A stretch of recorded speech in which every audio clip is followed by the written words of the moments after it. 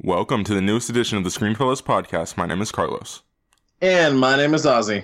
In this episode, we'll be reviewing Happy Death Day and The Foreigner, as well as recapping the latest episode of Star Wars Rebels. Enjoy the show. As far back as I can remember, I always wanted to be a gangster. And here we go.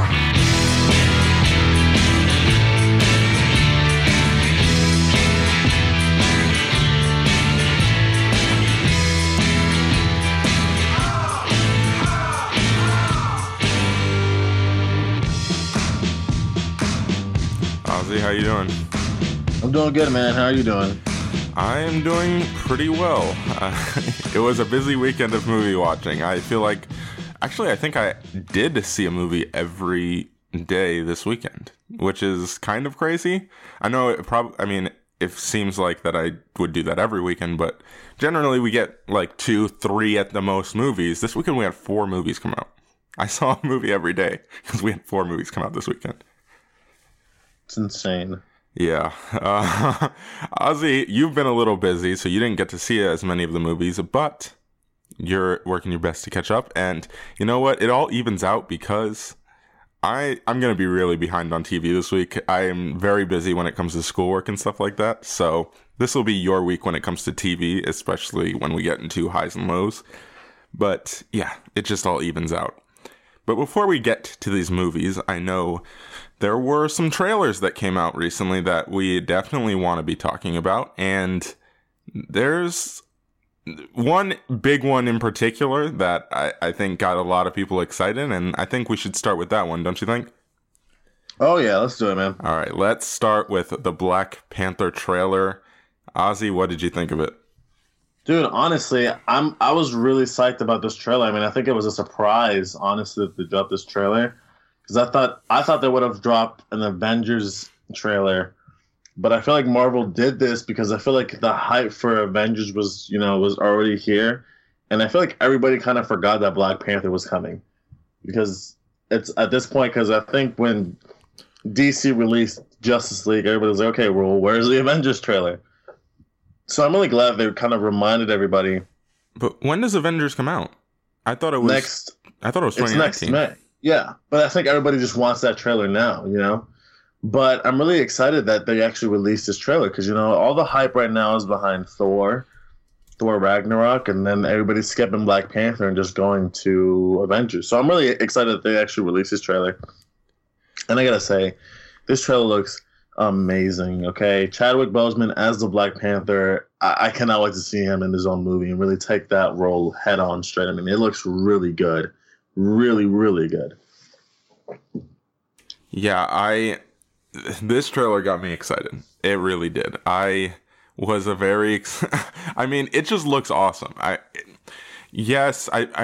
struggle because I'm always like, oh, the CG, it looks okay. But the problem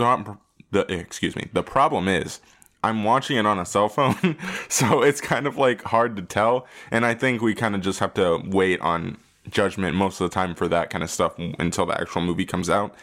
But apart from that, I mean, this cast is loaded. You don't even need to say it at this point. You just look at the talent involved, and it's insane. And especially considering the director as well. I mean, he's one of the most talented young directors we have, and I'm really looking forward to this movie. It looks really cool. The story looks great. The action, of course, looks awesome. Chadwick Boseman, like you said, he looks like he's just going to kick butt in this movie. And I think one very underrated aspect, and I know there are some people who are very excited about this, and I'm starting to come around to that. Michael B. Jordan as a villain is going to be, I mean, that's a great choice, because he's always had this intensity and this darkness about him. And I think for him to finally, and he's always been a protagonist, and it's always been like you could see shades of it in there, and it made him a more interesting protagonist. But in this case, he's going to be able to relish in it and kind of embrace that inner turmoil that he has, that he is able to get to. And I'm really looking forward to see what he does with that. And yeah, it's just, I mean, Marvel is doing a great job of getting people very excited right now because, I mean, yes, we have Avengers. You're right. It does come out next year. I was mistaken. But that's like the last thing people are thinking about right now because we have Thor coming out in, next month? And the reviews are insane for that already. Like, people are talking like the funniest Marvel movie ever. And, you know what the Thor hype reminds me of? It reminds me of the first Guardians of the Galaxy. It reminds me of the kind of hype that movie was getting. I think this movie's going to make a lot of money. And then now you release this trailer and gets people excited for the next one. And then you have Avengers coming out after that. Marvel is doing a great job right now. They just are. Yeah, I mean, this movie looks absolutely amazing, and it looks like a completely different ballgame. It's like Captain America. It's like Captain America and freaking Iron Man came together and created Black Panther. I mean, it's just so good. He's just such a capable fighter. He made his own, his people. It's an ancestral thing. So the suit got passed down to him, and just seeing this culture, like this different side of Marvel, in just a different country and just a different aspect of the world. I mean, I'm super excited to see what Wakanda looks like. Just to really go there and really get experience just in that fictional culture. I'm so excited for that. The cast, like you said, is stoked. I'm so excited.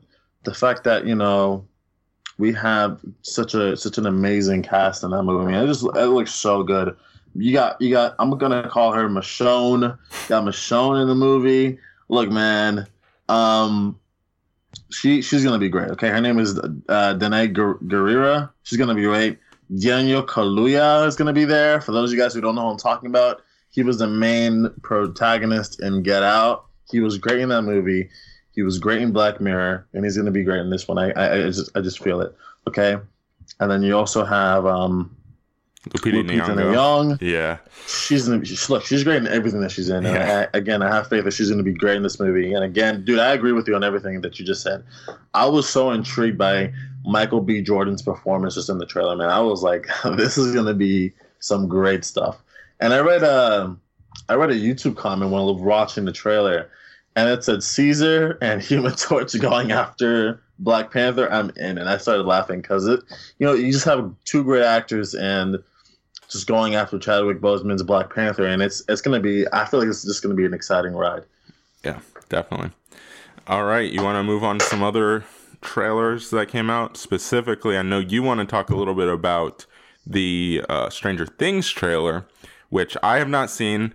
I'm gonna watch the show, obviously, and I was just like, you know what? I already know I'm gonna watch this show, so I don't need to watch this trailer, and I'm very excited for the show, but without telling me everything that happened in the trailer, what did you think of it? Everybody dies. Shut up.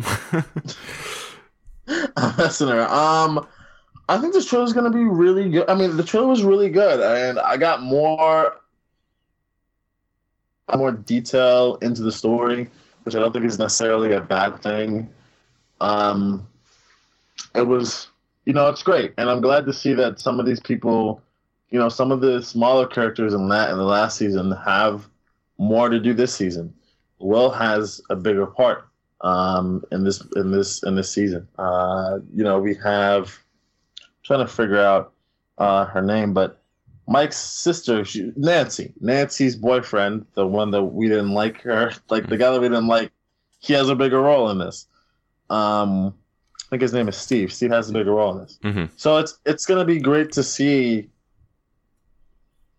characters like that have a bigger role, have a prominent role when it comes to dealing with what's going on. And I want to see how everybody kind of reacts now. Because last year it kind of felt like, and I remember that we said this on the podcast, it was kind of great because we're all just like, if you guys just all met up, like, it'd be cool. Like, you guys could get all this information off of each other. And I feel like this time they're going to be really working as a team, and it's just going to be really great seeing everybody work together. And we're going to get more episodes that where everybody's just working together. Because remember last season, they only worked together for like 2 episodes. And I think this season they might do probably like most of the season. So again, I'm excited for it. This trailer honestly is going to be more excited. they really don't show anything like that new where I'm just like, now it showed too much. It didn't really show anything like that where I was like, no. I thought it was a good trailer. Definitely got me more excited for Stranger Things season 2. So yeah. Yeah, definitely. All right. One last, I forgot to ask you if you had watched this trailer, but one that I do want to mention at least is something that I had many thoughts on this trailer. If you want my full thoughts, go to Twitter because I kind of had a long string of tweets, way longer than I probably should have, but whatever. For New Mutants, did you see the trailer for this? No. Okay, so it's the next X-Men World movie, and okay, you know how I'm going to try to explain this trailer to you. You know how Marvel always says that their movies are like, yes, they're superhero movies, but they're also different genre movies, right? How they'll say something like Captain America, it's like a spy movie, but it's also a superhero movie, or Ant-Man was a heist movie, but it's also a superhero movie. Well, they do that to an extent, but it's never fully like, yes, it's got elements of those other kind of movies, but in essence, they are superhero movies, right? Well, Fox looks like it's doing what Marvel says they're always doing in that. Because this movie, the trailer sells it as a horror movie. It looks... I thought this was a show. No, New Mutants is a movie. It's coming out in March, I think. It comes out next year.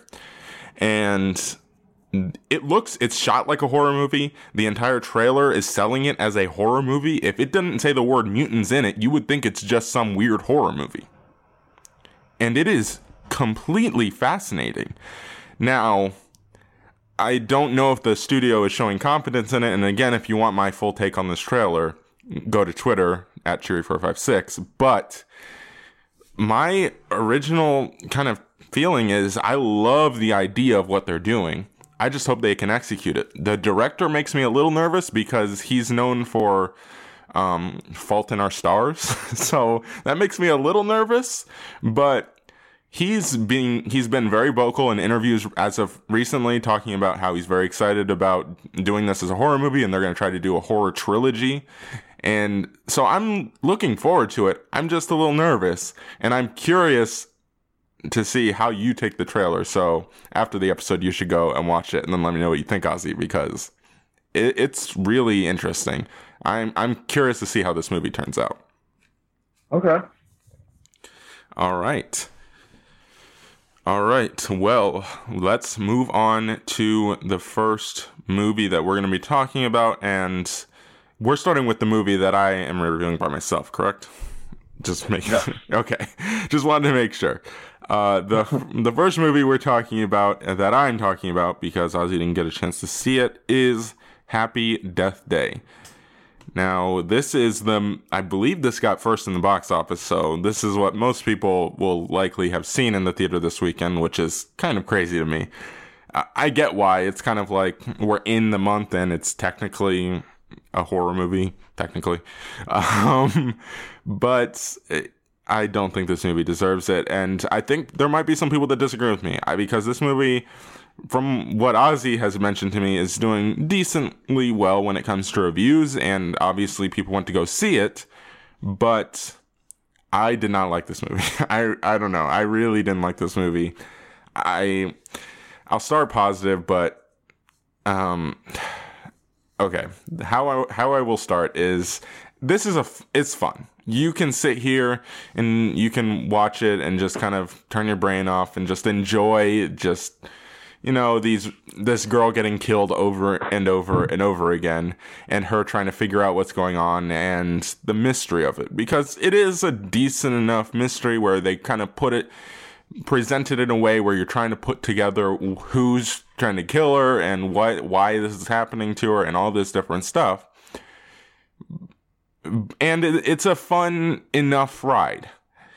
Now, I don't think that makes it necessarily a good movie, but I think that there is some enjoyment to be had just kind of sitting back and enjoying this movie. And, we can enjoy stupid movies every once in a while, and that's really how I would describe this movie, stupid.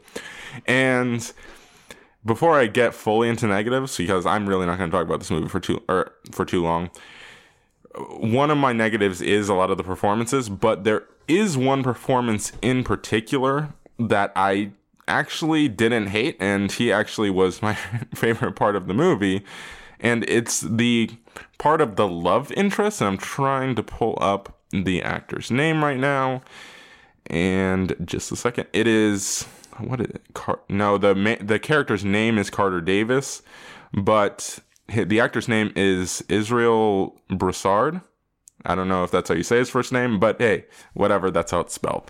And he was actually quite good. I actually found him to be quite charming in a way, which is weird, because he's not, like, you wouldn't look at him and go, yeah, he's he's not your leading man type, and he's not the lead in this movie, but he's definitely the thing that kind of adds a level of kind of levity to the movie where you're just like, yeah, I like you, so I can get attached to this storyline. And that also helps the kind of relationship and the character arc that there is for the main character. And I guess I should say, I mean, you've probably seen the trailers, but this movie is basically, and they do make a joke about this, it's basically Groundhog Day, but a horror version of it where she is being like hunted down and killed every time she wakes up, and she doesn't know why. And it's on her birthday, by the way. So happy death day. Get it? But it's just, and I'm going to get fully into negatives. Now, she is not a likable character. That's my biggest problem with this movie is, and I get what they were trying to do is because she grows throughout the movie. There's a nice character arc there, like I said before. But if you're going to repeatedly kill a character and we have to care about it. We have to go, oh no, don't die. But I didn't. I really didn't. She was just a horrible person. And the movie does become self-aware of that at some point. But it's just like, it doesn't matter if you become aware of it. It doesn't change the fact that she's a horrible person who I'm not rooting for. So that was my biggest problem with the movie is I just didn't like the main character. She wasn't nice. I wasn't rooting for her, which is a problem. And I don't necessarily think the actress was the best. I mean, she wasn't horrible. Nobody's truly awful in this movie, but everyone's kind of giving over-the-top generic performances. And maybe that's the point. But it's just I wasn't a huge fan of the performances given for the most part. And just overall, the movie's really stupid. I mean, there's an interesting enough mystery, but when it gets resolved, it's really dumb, and the plans that these characters come up with to fix what's going on is really dumb, and sometimes it's like so obvious what is happening, but then she can't figure it out, and it's just like, I don't know, it's just a dumb but fun movie, and that's why I'm going to give this movie a 4 out of 10. It's not horrible. I wouldn't even call it fully bad. It's just, I don't think it's a good movie, but it's definitely one that I could see somebody going into this movie and going, that was fun. And that's that. I thought it was really stupid and I wasn't a huge fan. So you don't need to rush out to the theater to see this, Ozzy. Yeah, well, how you described it, I'm not interested in seeing the movie. Yeah. Because it didn't look like she was even likable in the movie, like in the trailer, I'm sorry. Because she was just like, oh, yeah, whatever, bye. I'm just like, okay. No. I was interested. I was like, okay. I'm not interested. So just by her persona, I don't think it would have been. Yeah. I don't think I would have cared as much as I should have cared. Yeah. You know what I mean? Definitely. All right. Well, before we move on, I do want to say I don't know what's going on with Ozzy's audio quality. Again, Skype is stabbing us in the back, so if that is an issue, we apologize. But let's move on to The Foreigner, and this is a movie starring quote unquote Jackie Chan, and it is about basically there is a terrorist attack, and Jackie Chan's daughter is kind of caught in the wake of that, and she is an unintended victim of this attack. And basically the movie becomes kind of like, in a way, Taken, where, I mean, not necessarily, it's not the same motivation, but it's, in a way, he kind of just goes on this revenge type thing, and that's the movie. That's how the movie is sold to us, and that's the movie. And I'm very curious what you thought of this movie. What were your overall thoughts, Ozzy? I liked it for what it was, and I liked Jackie Chan's. First of all, this is one of my favorite Jackie Chan performances, just because it's something I've never seen him like this. I've never seen him take on such a dramatic role before, and I've never seen him in something so serious before. So this is why I really liked it. I really liked his performance, and every time he was on screen, I was just glued to what was going on, because I cared about his character. And I've never seen him look so broken on screen before. I haven't. And I think he did a great job with the character. I think he was the best part of the movie. And okay, but when it comes to Pierce Brosnan's character, there was an issue. And I feel like the script really wasn't there for his character, because, I mean, we're trying to figure out, well, like, who set off the bombs and everything. And that, whenever it came to his stuff that was going on, and then the side stories within that character, it wasn't, that's where it lost me. That's where I was like, okay. Because then within that story, you have this going on with this other character, then you have these other two characters doing something, and then you have that character doing something, and it was just a mess. Okay, it was a mess. So I feel like that's where the movie failed. Mm-hmm. I think we're going to be very divided on this movie, or different when it comes to, or how we end up feeling about it when it comes to ratings. But I will say this. I agree with you on Jackie Chan, and I'll talk a little bit more about him in a minute. But first of all, this movie, it almost needs to be called something else, because it's just, I really think, like, Jackie Chan, yes, he's supposedly the lead of this movie. The movie is supposedly named after him, right? But it's not really. I mean, it's not, he's not really the lead. He's kind of like, his story is there, and then there's this other story. But I really think his story is treated like almost a side story that's kind of an obstacle for the rest of the actual plot. Now, that's why this movie should almost be called, like, some sort of terrorist type, like, name, or it's like, I don't know, Irish terrorists and the foreigner, or something like that, where, that's really what it is. There's this main plot where the British government is pressuring parts of the Irish government to figure out who set off this bomb, and if it was someone inside the Irish government or inside this other Irish terrorist group who's not a terrorist group anymore, or something like that. And then also Jackie Chan has his revenge storyline off to the side. That's what the movie feels like. Now, that's my biggest negative for the movie, and I know we shouldn't be starting negative, but hey, that's, I don't know, I guess that's kind of like, we have to address that because it's so integral to the movie. But this is where we're gonna kind of get into it. I actually thought that storyline, even though it does feel like, why are we even, like, Jackie Chan's storyline's interesting, why are we even here? I really actually was intrigued by the other storyline, by Pierce Brosnan's storyline. I thought he was... What? We'll get into it. Okay. All right. Because I liked his storyline. I thought he played a great villain. I thought just the whole mystery of who did it, who, like, the revelations that come about who betrayed who, and what his motives are, and what the other people around him's motives are. I thought that was an interesting story. Now, one caveat I will say is that it was a little hard to follow for me, but that's just because I don't know all the politics and the history behind that conflict. So they're talking about all this stuff like the IRA and stuff like that. And I'm like, I have no idea about any of this, to be honest. And that's not the movie's fault because, they're not going to give us a history lesson before we actually get into the conflict.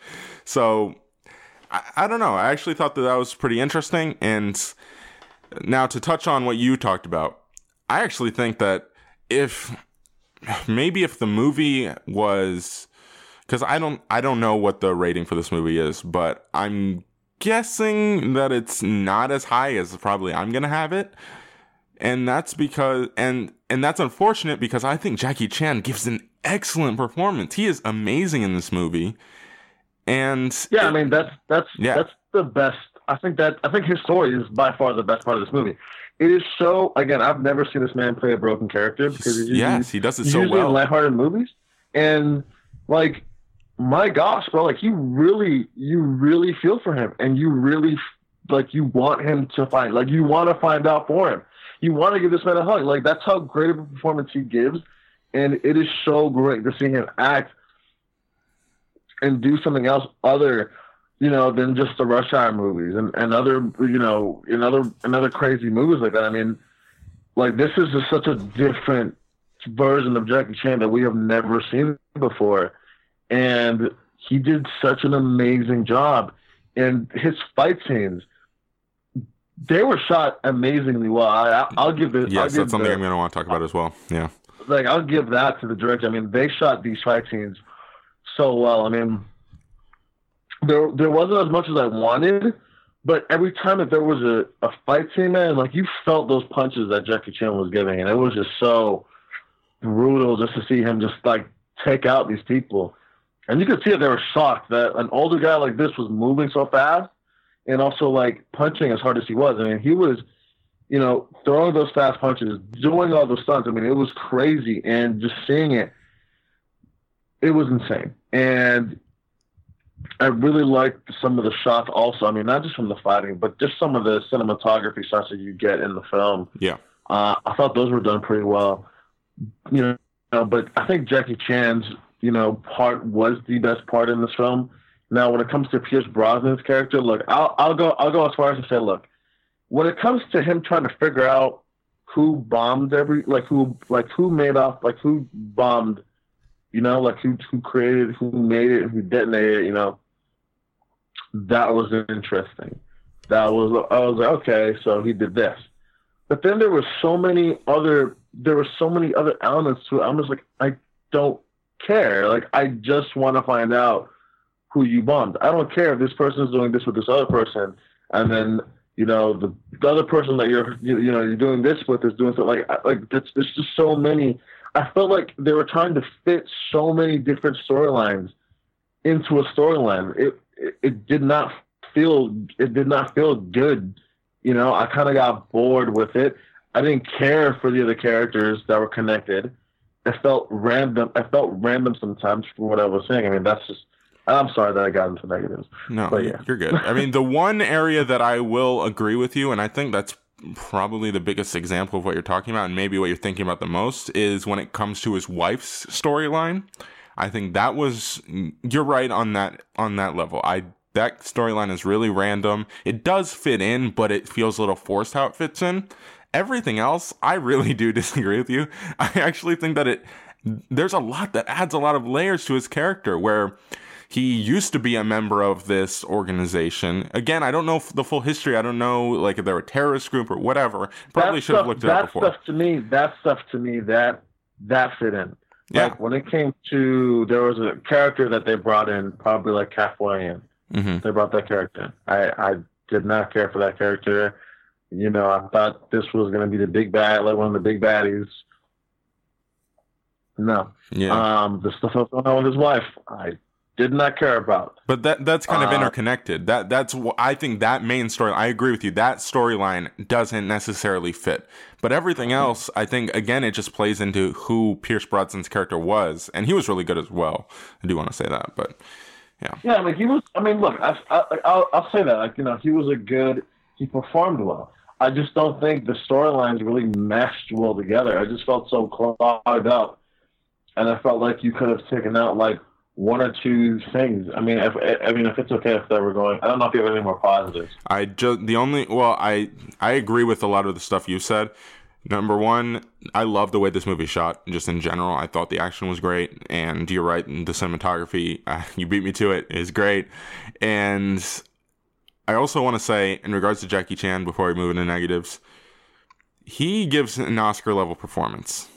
I'm not, you might think I'm exaggerating, but watch this movie. He gives an Oscar-level performance. He is that good. You're right about the pain in his eyes. It's just great.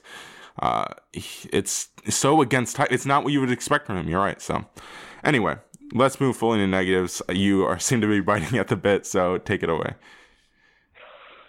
Okay, it just seems that there was just a lot of. It felt like that section was Batman v Superman, where you had so many like not even that. I mean, you just had so many like storylines that are just trying to cram in, and it just it did not connect with me. I really didn't care. Like the stuff that he was trying to do with the NRA, whatever. I mean, I understood that. I was like, okay, I mean, it makes sense. I just didn't have to be there. But stuff that was going on with his nephew, stuff that was going on with his wife, stuff that was going on with, with everything. And at the same time, some of the movies just felt really predictable. Mm-hmm. Like, how did you know this moment? Like, what? Like, it's just like, oh, you only have this amount of time to do this, and then it happens. And it's just like, how did you know this was going to happen? Like, I just felt like I could tell it was just the writers got lazy at that point. And it's sad. Again, it's sad because they have an interesting plot already.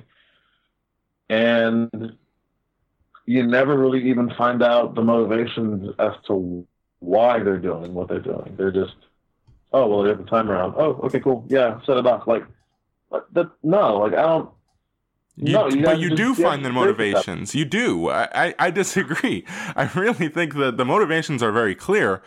Again, I think that I will agree with you that at first glance, it's very hard because again, this is based on like Irish and English history and tensions and stuff like that, where we just don't have that context. And I think that that's a big part of it, where I honestly, I looked up a little bit of it, but there's a lot there. Like, I was like, I'm not reading all of this because it's a long history and there's a lot of context to it. But, if you're going to have this movie, if you're going to show it in international, like, if you're going to show it in the U.S., if you're going to show it in Brazil, if you're going to show it in, in different countries like that, I feel like you should have more exposition. I feel like one of the reasons why... that's a very selfish way of looking at it. No, because, all right, look, for instance, I feel like what movie was it? Patriots Day. Yeah. Patriots Day, we got insight as to why, and I'm sorry that I'm bringing this movie up in comparison, but I liked how invested we were with the people who bombed the Boston Marathon. I liked how we saw what the motivations are. I don't agree, but I liked how we saw the motivations. I like how we spent time with these characters, got to know these characters. We didn't get to do it in this movie. I feel like we only spent like 2-3 scenes with these characters, and it was only for 2 minutes. Probably like a minute, probably like a minute, just one, like a scene one time. Like, I didn't spend enough time with these characters to know. There was not enough like exposition there for me to understand what their motivation was. Are you talking about the terrorists or the higher ups? I'm talking about the little, like, the guys who were actually bombing. You don't need they're terrorists. What do you need? What kind of exposition do you need? I disagree. That's what I'm saying. I didn't need. Okay, like, if they're just gonna bomb, then I just need to. I don't know. For me, I didn't fit. I didn't need to see them. And if they were just gonna be bombing all the time, I didn't need to see them. We barely saw them. I didn't need dialogue. I completely disagree.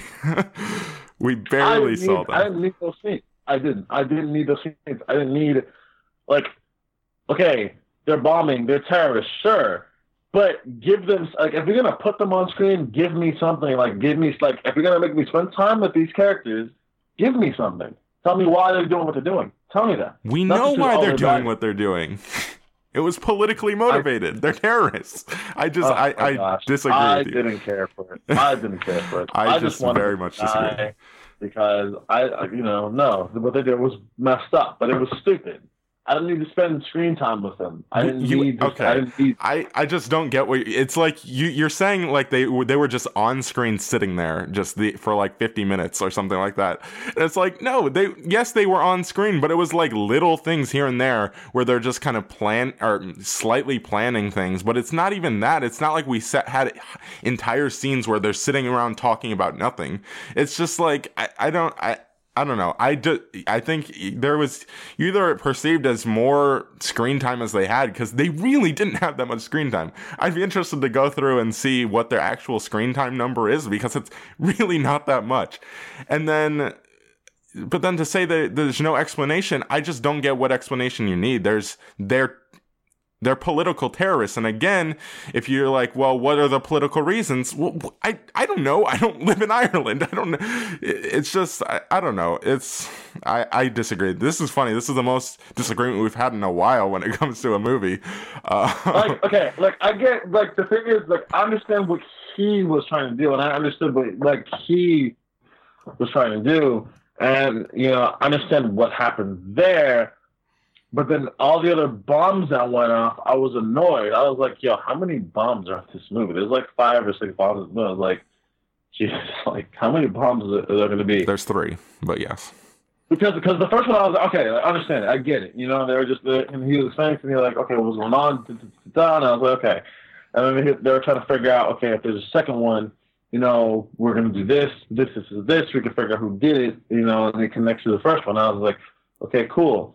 Then you had 4 or 5 other bombs, which, by the way, one of them, I'm not going to get the third, there's multiple bombs in the movie. I'm not going to get mad at one of them that happened in the movie. But anyways, I can't speak spoilers. So yeah. I guess what I was talking about.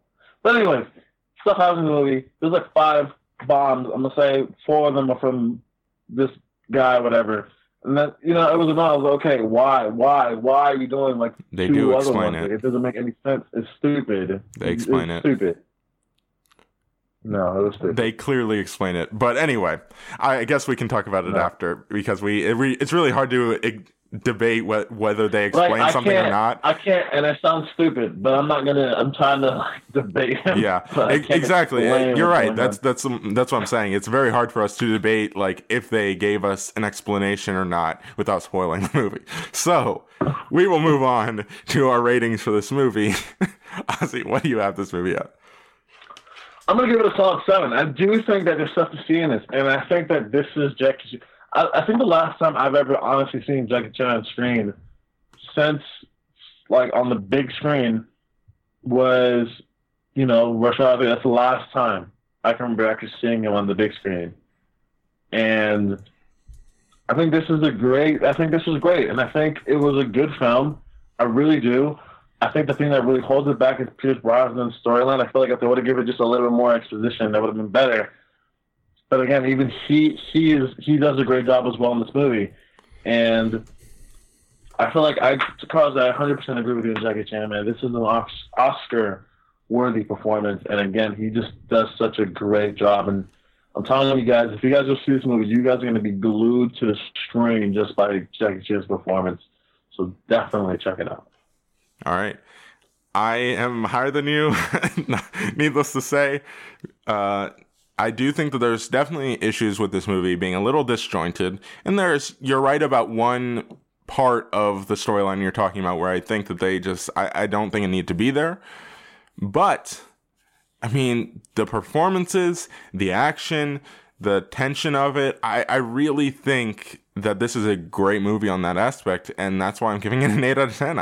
I know I'm much higher than you, and it is what it is, but I really enjoyed this movie. I did, and I think that when more people go to see it, I don't know how this movie did box office wise, but I think a lot of people are going to be able to appreciate it. But yeah. All right. So I'm actually really disappointed in what is it? I'm really disappointed in this I mean, it's a divisive film when it comes to critics, and it has a 59% on Rotten Tomatoes, and it has a 79% mixed user score. So you can tell it's kind of divisive between audiences and critics. Even critics. I mean, guys, when it says 59%, that means 59% of critics thought it was okay. Okay, so or good, it is a or divisive great movie when it comes, huh? Or good, or great.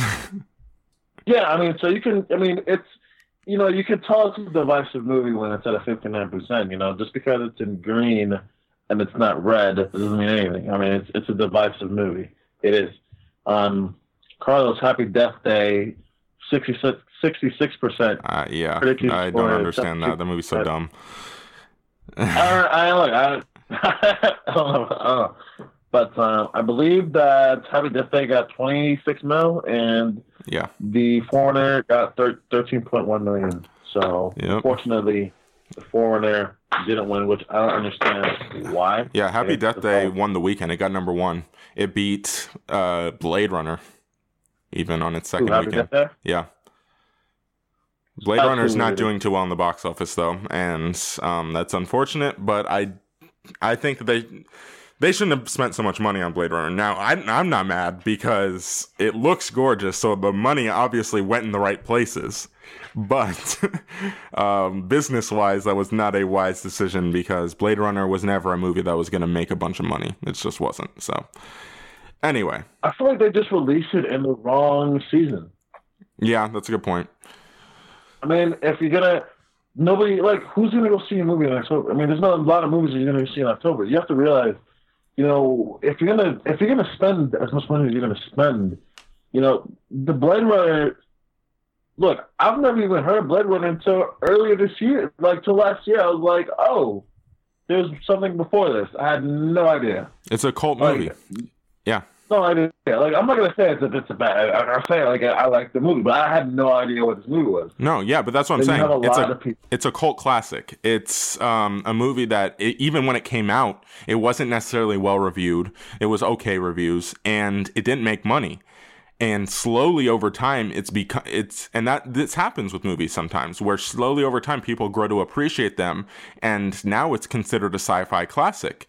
But you can't make a 30-year-old sequel to a cult classic and expect it to make tons of money. That's where their business flaw was. That's where their business was wrong. And I think look, this isn't Star Wars. Yeah, exactly. It doesn't have that much of a. Exactly. To me, everybody knows what Star Wars is. Yeah. Everybody, even if you haven't seen the movies, you've heard of them. Like Blade Runner, I've never heard of it. I don't think a lot of people heard of it. I mean, I think there's some people. I'll agree with you. I mean, it is a cult class. It is has a cult following to some extent, though. It's not like Jurassic Park. It's not like Star Wars, where it's going to bank on that money. If you're going to do it, make it for cheaper. Try to release it in the summer. I feel like they missed the ballpark when it came to the season. I don't think this was an October film. I think they should have done it in the summer. I think so. I think they should have pushed it back and done it more towards November, December, and made it for an Oscar push. That way you get the Oscar buzz on top of, obviously, all the cult fans. So, I don't know. Either way, I just don't... in-between season... I see what you're saying there when it comes to Oscar buzz. I mean, I would have done the same thing when it comes to, the cinematography in the movie is gorgeous. Yeah. So I would have done it for that, at least for that. I mean, it's just the best cinematography I've seen all year. Yeah. And it's the best someone ever won. But I would have done it for that. That's where I'll agree with you. I just don't know if it would have made its money in November. I feel like they would have had a greater shot of making its money in the summer. But I don't know. But that is our top. That is a mini Blade Runner 2049 discussion. Yeah, exactly. All right. A little discussion on that movie. Yeah, definitely. My recommendation, Blade Runner 2049, guys, definitely see that movie. I mean, it has Ryan Gosling, Harrison Ford. It is a great movie. If you guys haven't seen it, I also recommend to watch the original, because if you don't watch the original, you don't know really what's going on. Watch that. And for those of you guys who love film, those of you guys who are interested in film, watch that movie. I feel like it's a movie that you guys should see. to really get a grasp on, different types of camera work and different things like that. And the technical aspect, I think that is something that you guys should look into. And I feel like this movie really follows that standard. Maybe even does it better, honestly. And I may be a bold statement, but the cinematography in this movie and the newer one, Blade Runner 2049, is the best cinematography this year. And I don't know. I need to rewatch some of the movies I watched last year because this is some of the most gorgeous cinematography. I think about one cinematography last year was Arrival. It might even be Arrival. I'm not sure, man, but it was really good. So definitely watch Blade Runner 2049. All right. So it's probably the best movie in the theaters right now, but yeah, definitely check it out. All right. We are going to send it over to, technically, we're going to pull back the curtain here. We're going to send it back into the past when Jesse and I reviewed and recapped Star Wars Rebels. So, I'm assuming that you're going to do your recommendation with him. We didn't really do recommendations, and we're running pretty late already right now, so we're just going to send it over for now. I don't know, unless you have a recommendation that you really want to get off your chest. Already did, honey. Already did. Okay. All right, well, we are going to send it over to Jesse and myself for the latest episode of Star Wars Rebels. Stay tuned.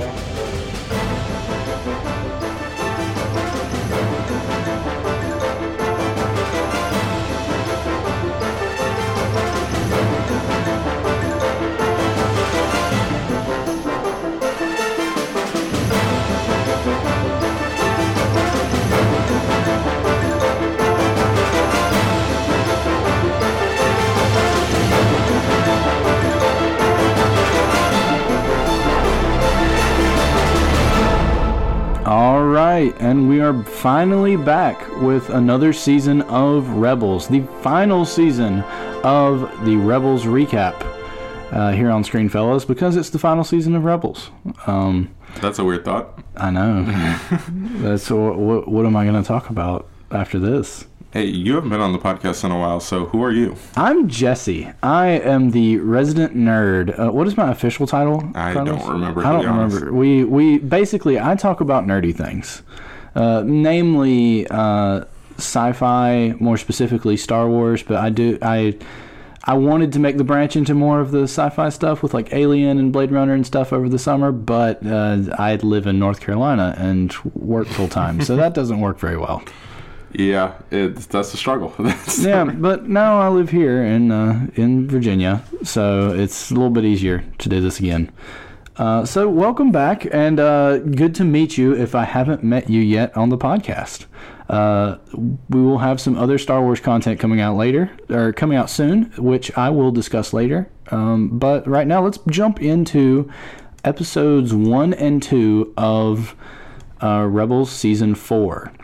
Now, Carlos, you and I have already seen the first episode before, just a little bit ago. Yes, we did. Star Wars Celebration. Yeah, we watched it live when it aired. They put it up there for everyone to view, and then had a discussion with the voice actors both before and after watching that, so that we could get a little bit more input from them on what that's like. Yeah, that was definitely fun. And if you want to hear more about our Star Wars Celebration stuff, you should definitely go to the YouTube channel and check out all of that stuff, because it's still on there. And go back and find the podcast with it on. Yeah, that's definitely a thing to do, because we talked a lot about all that. Yes. So, anyway, I'm just going to go ahead and jump into the rundown. I'm going to treat both these episodes as just one long episode. Yep. And then we'll start discussing after that. Spoiler alert if you haven't seen it. Actually, first... I hate to backtrack on us, but let's give our overall views first. Carlos, you go ahead. Obviously we had seen the original episode before, the first episode before, and it was pretty good. It's a solid episode of Rebels, and the second episode is just as good. I really like this whole kind of package as a premiere. I thought it worked really well. We obviously get a lot of the Mandalore stuff, which a lot of people are excited about. That's probably some of the best stuff from last season. I know a lot of people might say Thrawn. I would say that a lot of the Sabine stuff, every time we have a Sabine episode, it's one of the better episodes from last season at least. And this episode kind of focused on her and her people, so that's always a good thing in my opinion, and I really enjoyed it. All right, yeah, and I really agree with that assessment. There are a few little nitpicky things I have against it that we'll get into here in a little bit, but and I actually agree with you about last season too. The Sabine episodes were the best. I think that Thrawn was a little underwhelming last season, and that's a pretty big thing for me to say because Thrawn is my favorite Star Wars character after Darth Vader. So, but it's very, very close. I love them both for very different reasons, which makes me thrilled to know that they are getting a book where they will be working together next summer. But that is off topic. But yeah, I really agreed that this was just a great way to kick off the episode. There was no filler in this opening, and we just jumped straight into the action, straight into the punch, really, of rescuing Sabine's father. I'm moving into recap now. Sorry, guys. Not really emphasizing my breaks here. You're good. So we start off on the surface of Mandalore, going to rescue Sabine's father to break him out of this prison. Mandalore is completely desolate, which I love. It's been completely eradicated over centuries of warfare. Nothing grows except in these like big dome things, these where all the cities are, and there's greenery inside of there. But they are moving forward. It's Clan Wren, along with Kanan, Chopper, and Ezra, to rescue Sabine's father. When they encounter the Empire, it breaks into a big fight, and basically that episode ends with them getting a whole platoon of Mandalorians being eradicated by this weapon that Sabine built when she was in the Imperial Academy. So they are completely gone. There's nothing left but just crumbled armor laying on the ground, and we don't know how that happened. But they did successfully rescue her father, so the family is reunited. All right, so that was basically the first episode, right? Yeah, I mean... So you want to talk about that?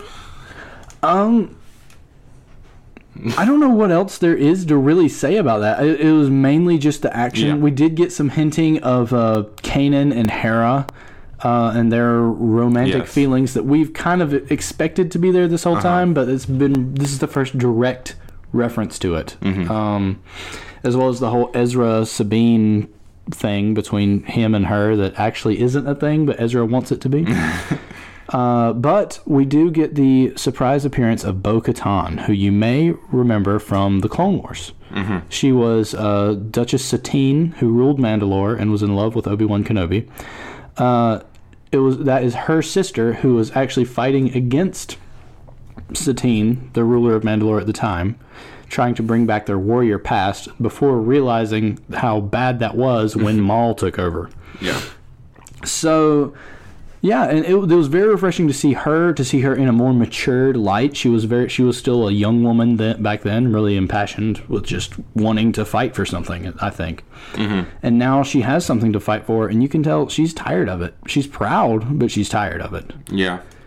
And she doesn't think... I think a lot of the stuff from that she was doing during the Clone Wars series and all that, it kind of still haunts her, which is why she was so hesitant when Sabine offered her at first the Darksaber. So I really like that aspect. And then also, I mean, I just like to see Sabine like leading a group of Mandalorians and like... Yeah, I thought it was really... I love how, like, Finn Rao started as a villain, and then he became this kind of ally, and then a very well-respected leader of his own clan, basically. And he takes orders from Sabine like that.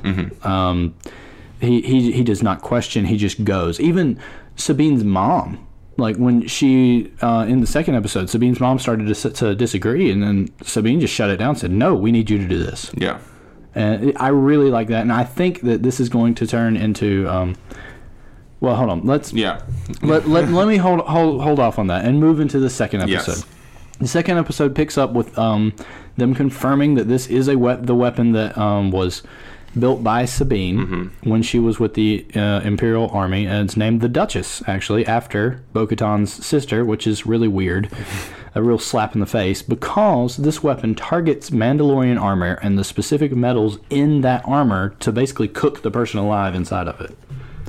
Yeah, that was... It's a kid's show, folks. I mean, it kind of turns, like, at first you're like, oh my gosh, they're really going there. And then the rest of the episode, they kind of don't, like... They tone it down ever since then. Like, it basically gets used like Force Lightning for the rest of the episode. Yes, but when we originally see it, it is pretty... I mean, the aftermath, at least, is pretty graphic. It just melts everything. Yeah, that was definitely interesting to see. And then, of course, I really struggled with this aspect of the episode because my original thinking, obviously Sabine's going to blame herself. I mean, it's understandable, number one, but then also it's like that's a classic TV kind of thing. You blame yourself. Like, that's just what happens on TV. But anyway, I was kind of annoyed that the rest of the Mandalorians were so quick to blame her and say, this is all your fault, even when she offers her explanation, which in my mind, you know, it's not justifiable, but, you know, it's a valid excuse. She was a stupid kid who was in, you know, the Imperial Academy, whatever. But my other thing, and this is my thing with the Mandalorians,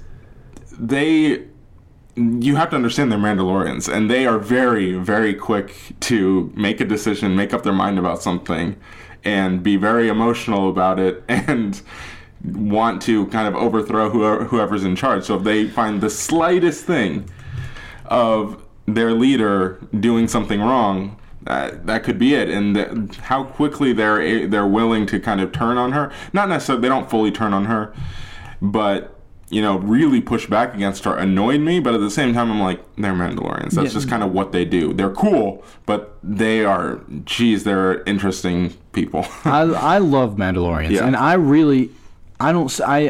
disagree with you there. I don't see much fault in them going after Sabine. Sorry, not Satine. It's a different Mandalorian. Sabine so quickly because they're an honor-bound culture. Yeah. She is young. Like what you were saying about they will turn against a new ruler who has made the minor slip up. But if it is a tried and true ruler that has proven themselves time and time again... Yeah, true. And built up honor around themselves, then they will follow them to the death until they see weakness. Not fault, but weakness. Yeah. Because it's all about honor. And so Sabine dishonored all Mandalore, so they are ready to kill her to gain back their honor. Yeah. So the way I always like have to view Mandalorians is through a mix of feudal Japan, their honor system, and then the warrior system of... Prussia. Sorry. Yeah. I I forgot history there for a minute. But speaking of history, I think it was very interesting that we learned that Mandalorian armor is not just armor that each Mandalorian makes. Sabine's armor herself is 500 years old. It's been reshaped to fit her more comfortably, but otherwise it's ancient armor that's just repurposed over and over again. Yeah. Yeah, that was... I really like... I know we're going to get to this as well when we were talking about the weapon. But I really liked Thrawn's input onto the weapon and how he views it. And he was talking to... What's the guy the Mandalorian who is leading or helping the Empire? Saxon. Yes. Not Gar Saxon, because remember, he died in that duel with Sabine last season. This is his younger brother. I really like that conversation he has with Thrawn, and how Thrawn's just like, you're missing the importance of this weapon and what it actually means against your people, and he just wants to just use it. And I really like that conversation because, I mean, it was a really... I mean, he's not the Mandalorian. The other guy's the Mandalorian, but he shows, in a way, a greater understanding of the Mandalorian people and how to conquer them. Because that's just Thrawn's nature. And really, what I saw in Thrawn in that is that he's reluctant to use this, to really use this the way that Saxon wants to, because the way Thrawn is portrayed in the current canon is he wants to do all he can to avoid any innocent death, any unavoidable death. He wants to do what has to be done and no more. If he can get away with killing one person and leaving the rest of an army alive, but prisoners, he will take it. He does not want to spill blood unnecessarily. So I think he wants to see this weapon used to its full potential, but in the right hands. And he knows Saxon is not the person for that. Because Saxon doesn't care about his people anymore. He doesn't care about anything except power. So, so obviously the team goes in and they go to destroy the weapon. And it turns into a big fight. They get noticed on board this Star Destroyer, and they're shooting all over the place. And Sabine basically reprograms the weapon to, instead of targeting Mandalorian armor, targeting Stormtrooper armor. So it starts shocking all of the Stormtroopers all over the base, but not enough to kill them, just like force selecting, basically. Enough to knock them out. And Bo-Katan has to tell her to turn it off. I agree with it. I knew it was coming. I knew that moment was coming, and it felt cheesy, but it is a kid's show. We have to remember that. Yeah. But anyway, Bo-Katan tells her to turn it off because there's no honor in doing it that way. That is the Empire's way of doing things, not the Mandalorian way. So when they get back to the base, all of Bo-Katan finally accepts the Darksaber, which is a Mandalorian symbol of power and ruling, where all of the major clans will swear fealty to her at that point, which I thought that was really cool because we saw all these different designs on Mandalorian armor and stuff like that. And we finally have a definite ruler of Mandalore to go against the Empire. All right, now I kind of just want to start talking because we don't have too much time left. So I kind of just want to start talking about what does this mean, where we're going for the rest of the season. Oh, man, I don't know. Here, I just don't know. Like, I don't think we're gonna stick with the Mandalorians for too much longer. No, I think we might get one, maybe two more episodes with this. So then, what does that mean with Sabine? Is she staying on Mandalore? Is she gonna go back with them since she's not technically leading them anymore? I have no idea. I really don't know what to expect because I think most of the Mandalorian storyline is gonna be made into offshoot things like novelizations, short stories, and comic books. We're not going to see that on TV. It's going to be, I think they're going to be able to go into a more grimy, gritty war with that. And that's what they want. So then, but I just don't know. I would be really upset. I mean, not upset, but disappointed if we don't have Sabine in the season anymore. I mean, I get it, but it would kind of suck. But at the same time, maybe that's a way to avoid killing her. Yeah, I think they want to try to keep her alive. Yeah. So I'm not. Well, then again, the discussion becomes: will Disney actually kill their main characters? Which I hope so. They're not going to kill Hera. I know that. No, obviously. I don't think they're going to kill Thrawn. Well, yeah, I don't think so either. Because at the end of the Thrawn novelization, which news on that coming, we will have a video up within the next 2 weeks where I outline the Thrawn novel and give you the lowdown on Thrawn. But anyway, that book ends with him being promoted to Grand Admiral and about to ship off to Lothal to take care of these pesky rebels. And we know we have another book coming up next summer where he teams up with Vader, and he didn't meet Vader until the very end of that novel. In the last page, he finally meets Vader. So I think that's going to be during the Galactic Civil War. We might even get into some post Imperial Thrawn content. I am hesitant to say, but that's what I hope, at least.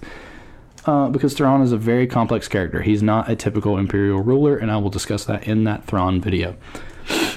But I hope that they have the guts to kill off some characters, because we thought at the end of the first episode that Sabine's mom and brother was dead, that they were vaporized with everyone else. But then in the very beginning of the second episode, they come walking out of the rubble saying, "Oh, your warning gave us just enough time to get to the edge of the blast zone, so it hurt us, but it didn't kill us." Yeah. And I was not happy. Just kill someone. This is the last season. Give us some consequences. Maybe they're trying to hold it off till the very end to break our hearts even more later. But still, just kill somebody. We're not that attached to those two characters. Yeah. Man, I don't know. I really hope that this season kind of, and it's a weird thing to hope for, but I mean, it makes the season has to end on a downbeat. It cannot end on an upbeat. It can't. So I don't know. The only confirmation we have of survival is that we know Hera survives to Rogue One and Chopper. Hera and Chopper. Everyone else could die. I don't think they will, unfortunately, but they could. Yeah. Man, I don't know. I'm really curious with the direction that this season will go. I think these were just very solid episodes of Rebels. There wasn't any filler. I don't think there's going to be much filler this season because it looks like it's mostly going to be made up of these sections of 2 episodes grouped together. Yes, and it's weird because most shows, even Rebels, when you have a premiere, like it kind of sets you up and this is where we're gonna go for this season. I don't think this episode does that. I really think that this was more of an isolated thing. I don't think we're gonna stick with the Mandalorians. I don't think next episode's gonna be on Mandalore. I didn't see a preview. I don't know if you did. No. But there's probably one out there. I just didn't see it for the next episode. But I don't think it's going to be on Mandalore. I don't know where they're going to go with it, but I think it's going to start working with the main Imperial problem again. Yeah. I don't know. It's just I'm very kind of curious as to where we're going because, again, I don't think these episodes necessarily gave us a path yet, which is weird. Yeah. But interesting nonetheless.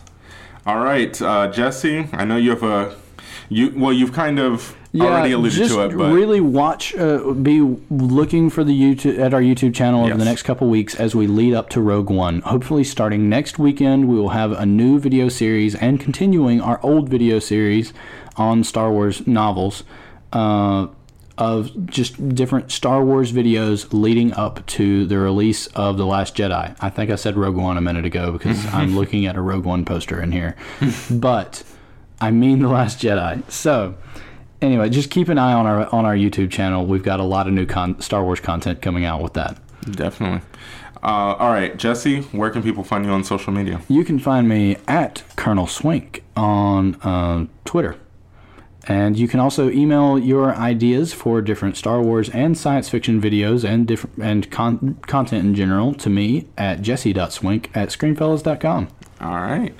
Well, I am Carlos Cherboga. You can find me on Twitter at Cherry456 and on Instagram as well. And then also make sure you check out our social medias all over the place. We're all at Screenfellas: Facebook, Twitter, Instagram, YouTube channel, as we've mentioned already. The website, we got great stuff on there. And you can find us all over the place, so no excuses. And of course, make sure you listen to the podcast and share the podcast. That's really important. Rate and review, all of that stuff.